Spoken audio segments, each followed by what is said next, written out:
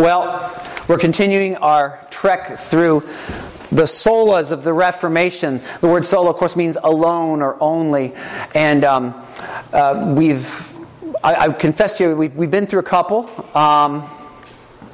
We've been through Christ alone. Salvation is through Christ alone. It's by God's grace alone.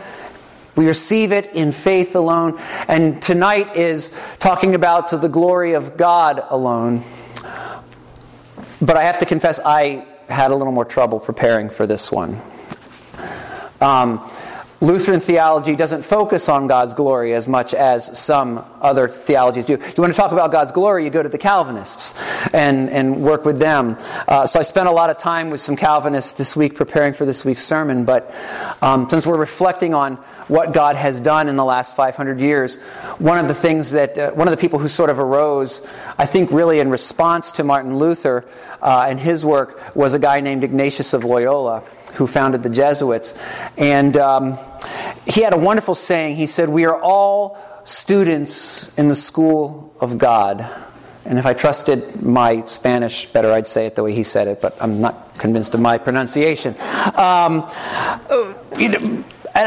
And I struggled with this, so I decided to be a student this week so I could bring to you what I learned a little bit more of. I think part of what we struggle with when we look at this, to the glory of God alone, is this word, glory. I think we struggle with it first and foremost because of Hollywood. We live in a culture that is dominated by Hollywood. Everywhere you turn, whether it be that little electronic thing you carry around on your waist, or your computer screen at home, or your television screen, something produced by the entertainment culture comes at you, and we associate glory with the kind of self-serving stuff we see going on in the Hollywood culture, where the idea is to attract a lot of attention to yourself because fame pays the bills. And so we hear God say things like He said in our reading from Isaiah tonight, that I am the Lord, there is none beside me. And it sounds just a little egotistical, and we're sort of like, it maybe lowers our respect for God. So I think we have a misunderstanding. We don't have a biblical understanding of what the word glory means. But I think there's another reason why. And that's that some words like glory are hard to define. They're hard to define. There are words that are hard for us to put a simple explanation around. And I'll give you an example that I'm sure you can acknowledge from your own experience. Beauty. I want you to imagine I'm blind from birth, and you have to explain beauty to me. How do you do it? It's tough. It's tough. We can share an experience of beauty with someone. Little by having lots of experiences of beauty, we learn to respond to beauty and know what it is. But it's not something that's easy to put a dictionary definition around. I'm keeping cards because I want to keep track of where my screens are. We come up with phrases like beauty's in the eye of the beholder, see? Why? Because we can't explain it to someone else. They either got to get it or they don't. Okay? So, glory is like that too. We can know glory when we encounter it, if we've encountered it enough times before that we start to recognize it when we see it. But the problem is, most of us don't have a first-hand encounter with the glory of God. When Moses came out of the tent of meeting, his face shone with the glory of the Lord. And the people said, hide your face from us. Put something over that. Most of us don't have that kind of experience of God's glory. But the place we can experience God's glory is in the words of Scripture, and vicariously through the encounters that others have had with God's glory. So we're going to spend a little bit of time reflecting on some passages that talk about God's glory tonight. All this is to say that there's not a lot of cash value to tonight's sermon. It's a very big thing with pastors to give you a sermon you can go home and apply right away. I don't know how to apply this to your life because it's really not about you. It's about God. And we also live in a culture that's always in a rush to get things done. We want our sound bites so we can move on. the only way we're going to understand God's glory is by sitting a little time with it and meditating upon it. So that's what we're going to do in my sermon tonight. The Bible uses the word glory 329 times. It uses a related word a lot more. Glory is related to another word. The glory of God is related to another word about God, God's holiness. The word holiness is used 698 times. So I've got over 1,000 potential examples I can trot out for you tonight. I won't do that because I want to go home too. But holiness, to understand glory, let's start at holiness. Holiness means set apart. Okay? And it's all the ways in which God is completely different from us. He is different in His greatness. He's different in His power. He's different in His character. He's different in His love. He's different in His worth. God's holiness is what is distinctive to God. And we can only share in it when God gives us a gift and lays His hand upon us and shares what is intrinsically His with us. Now, glory is something related, but a little bit different. I'll give you some examples of glory from the Scriptures. From the Old Testament. When Moses... I love this drawing. I don't know who did it, but it's really neat. When Moses asked God about if he could see His glory, God said to him, "No, because you'll die." So, here's what we're going to do. I'm going to tuck you in the cleft of a rock. I'm going to keep my hand over you so you can't look at my face. And when I get just far enough past you, I'm going to pull my hand away and you can see my back. That's about as much as you can take. Okay? God's glory is so amazing and so out of our experience that to encounter it with full force would be deadly to us. The prophet Ezekiel, in the beginning of his book, begins with a vision. You see, I don't know if you can see this down here. We've got some angels down here amongst the flaming wheels, and this is where I'm picking up the text. He says, "Above the expanse of the angels' heads, there was a likeness of a throne, in appearance like sapphire. And seated above the likeness of a throne was a likeness with a human appearance. And upward from what had the appearance of his waist, I saw as it were gleaming metal, like the appearance of fire enclosed all around. And downward from what had the appearance of his waist, I saw as it were the appearance of fire, and there was brightness around him.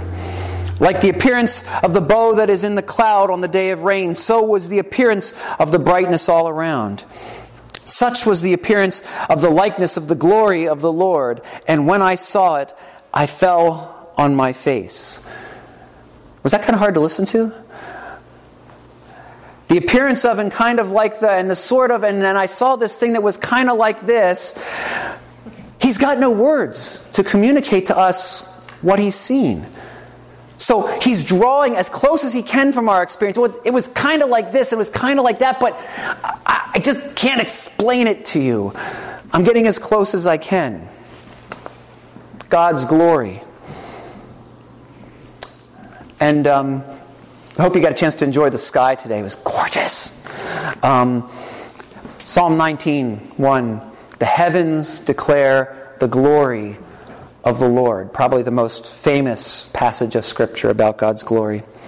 The sky above proclaims His handiwork. So a few Old Testament examples. New Testament, the word glory continues on. Remember this one? I will always hear this passage of Scripture from the Gospel of Luke with Linus reading it to the children, right? "And the glory of the Lord shone round about them, and they were sore afraid." I always hear it in the King James too. Jesus' birth in the Gospel of Luke. The glory of the Lord dispels the darkness of the night for these shepherds who are on the night shift. Beginning of John's Gospel, my favorite passage of Scripture, John 1 through 1:18. The prologue to John's Gospel. The evangelist says to us, And the Word became flesh and dwelt among us, and we have seen His glory. I can do most of it from memory, but that's enough. The glory of God found in the face of a new child. And of course, Jesus himself, on the night in which he was betrayed, prays to his Father in what we call the great high priestly prayer. And here's what he says. He says, "Father, the hour has come. Glorify your Son, that the Son may glorify you. Since you have given him authority over all flesh to give eternal life to all whom you have given him. And this is eternal life, that they know you, the only true God, and Jesus Christ whom you have sent. I glorified you on earth, having accomplished the work that you gave me to do. And now, Father, glorify me in your own presence with the glory that I had with you before the world existed." The glory of God has been Christ's from the beginning because He is God.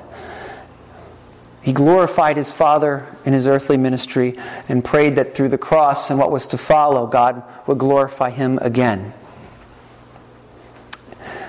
And as to what came after, I can't remember who did this painting. It's one of the most famous paintings of the Ascension. But here's what the Apostle Peter wrote in his first letter. "Jesus was made manifest in the last times for the sake of you, who through Him are believers in God, who raised Him from the dead and gave Him glory, so that your faith and hope are in God." Christians do not believe in spite of the evidence. We do not believe in spite of history. We believe because of the evidence and because of history. And it is because God glorified His Son and has Him seated at the right hand of the Father now that we give glory to Him. So you're starting to get a picture of what glory looks like. It's kind of like a mosaic. You put lots of little pieces in and you start to see the picture start to emerge. Glory is something different. It's what we can perceive of God's holiness. It's always less than His true holiness, but it's what we can perceive of His holiness. I love John Piper. I told you I was going to quote a Presbyterian. John Piper has this wonderful phrase. He said, "Glory is the going public of God's holiness." It's what we experience of it.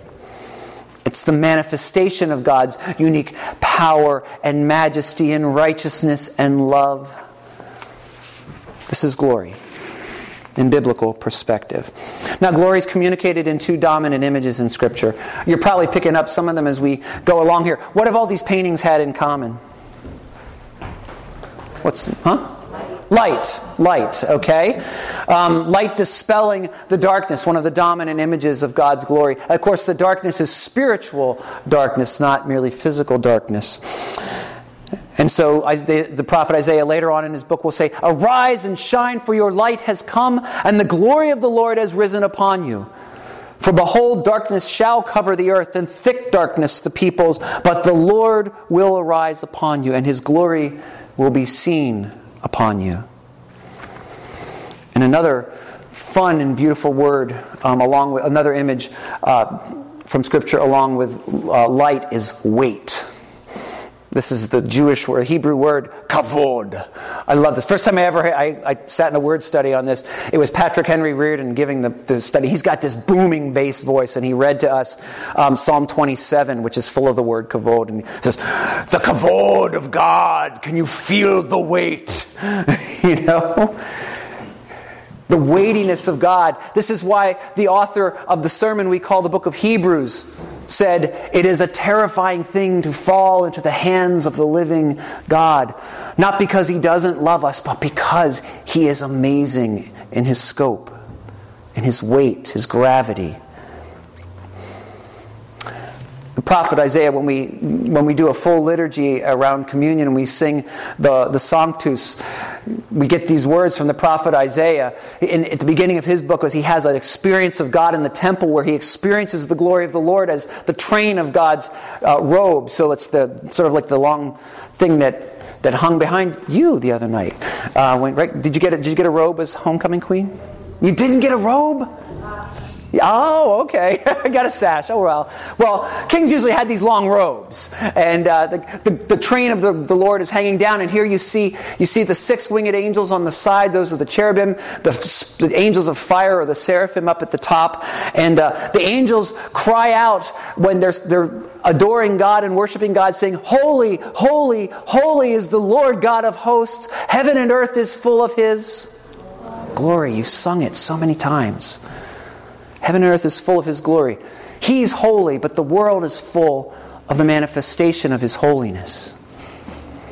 And of course, on to the last book of the Bible, in the book of Revelation.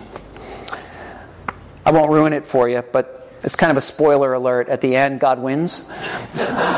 And here is what John sees in his vision. After all the terrifying things have happened in the early chapters, at chapter 21 there's a change, and he sees the new heaven and earth coming down. And he says, "I saw no temple in the city, for its temple is the Lord God, the Almighty, and the Lamb. And the city has no need of sun or moon to shine on it, for the glory of God gives it light, and its lamp is the Lamb. By its light will the nations walk, and the kings of the earth will bring their glory into it. And its gates will never be shut by day, and there will be no night there. They will bring into it the glory and the honor of the nations, but nothing unclean will ever enter it, nor anyone who does what is detestable or false, but only those who are written in the Lamb's book of life." The glory of the Lord is the light of heaven. And yet, we're told that the kings of all the nations, the word nations meaning essentially Gentiles, everyone who doesn't even believe in God, like Cyrus in our first reading, are bringing their glory in and laying it in worship at the altar of God. Now, what this means, not to put too fine a point on it, is that they're bringing this into the eternal city because all the best that we can manage to do as human beings is nothing but a pale reflection of God's own glory. Whatever you love most in this world is nothing but a moon-cast shadow to the glory of God that it is an imitation of. The glory of God. This is an amazing thing to think on, to reflect on. In our first reading, I mentioned Cyrus. You know, it says, God calls Cyrus my anointed. You know the word there is Messiah? Even though Cyrus doesn't know God, Cyrus is going to be the instrument God uses to rebuild the temple in Jerusalem and bring His people out of captivity in Babylon. He doesn't even have to know God for God to be able to do that. The glory goes not to Cyrus. It doesn't go to Isaiah the prophet who writes it down. It doesn't go to Nehemiah or Ezra who helped rebuild the temple. It goes to God. See, everything, and to put it bluntly, everyone we love was conceived first by the mind of God and is some reflection of His glory. These are some of the people I love best in the world. This is our goofy picture. Y'all do that? After you do the fun picture, after you do the serious picture, they have to do the goofy picture. This is our goofy picture. Because we always get so annoyed otherwise. They live in a family that takes a lot of pictures. They have 2 aunts now who love it. Yes, they do. So, what's amazing for me to think is that all the things I love about the people I love most, and all the things they love about me, are but pale reflections of the glory of God. What's holy and amazing about Him.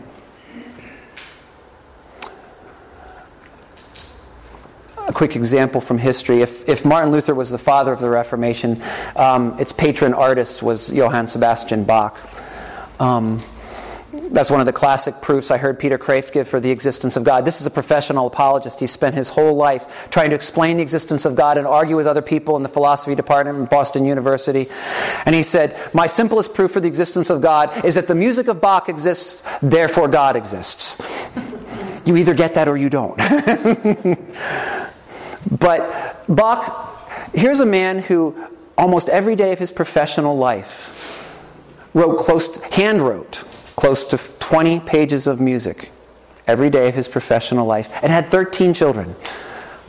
When did he sleep? When did his wife sleep? But he signed every piece of music the same way. First with his name, and secondly with the initials SDG. Soli Deo Gloria. To God alone be the glory. Because he knew that if he did anything of worth, it was only because God had given him the gifts to do it, and it was but a reflection of the music he would someday hear in that heavenly throne room around the eternal worship of the living God. Like I said, there's no cash value in today's sermon. I can't tell you how to apply this. But if we can't apply it and do something with it, we may be able to found our life upon it. Is anybody... the glory of God alone may give us the foundation we need to grow into the people God's called us to be.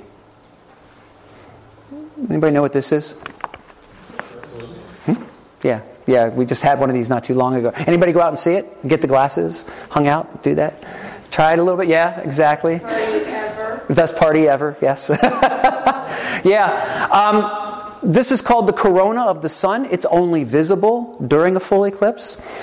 I learned this from a physicist. If it were not for a total eclipse and were the sun and the moon not the exact right size and the exact right distance apart, there is no possible way that humanity could look out beyond the solar system into the rest of the universe.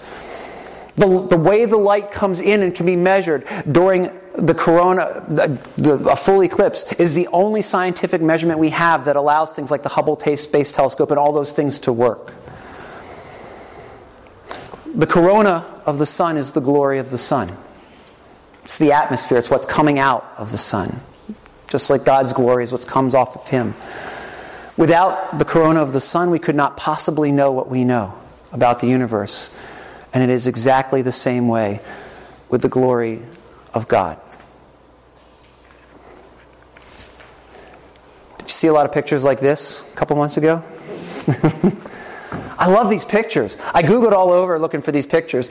Look at everyone. There's some looks of awe. There's some smiles. Most people's mouths are wide open in amazement. And I noticed there was something universal about all these pictures. If you look at especially the ones with the big crowds, occasionally you'll see someone whose face isn't quite as overwhelmingly amazed, and they're always looking down. They're checking their cell phone. They got distracted by something. Somebody asked them a question. So then, quite literally, their faces fall. But when they're staring at the glory of the sun, look. How much more when we stare at the glory of the Son of God. If we keep our eyes on Him, our lives can have a firm foundation. Even if there's no way to apply that glory to anything in our lives. So, let's join together for a word of prayer and thank God for all He's given us. Holy and gracious God, we thank You so much that You have in Your goodness given Your glory to the world, that we may know You. Especially in the face of Your Son, Jesus Christ. We ask that You forgive us for the times we think You're like a human being that needs your ego stroked when You say that the glory should come to You. For giving You the glory is just our way, or should be our way, of rendering unto Caesar what is Caesar's and unto You what belongs to You alone. Thank You, O Lord, for looking upon our darkness and giving us the light of Your glory and giving us the weight of Your holiness to build our lives upon. Strengthen us and bless us that we may always keep our eyes on You no matter what our situation. We ask this through our Lord and Savior Jesus Christ. Amen.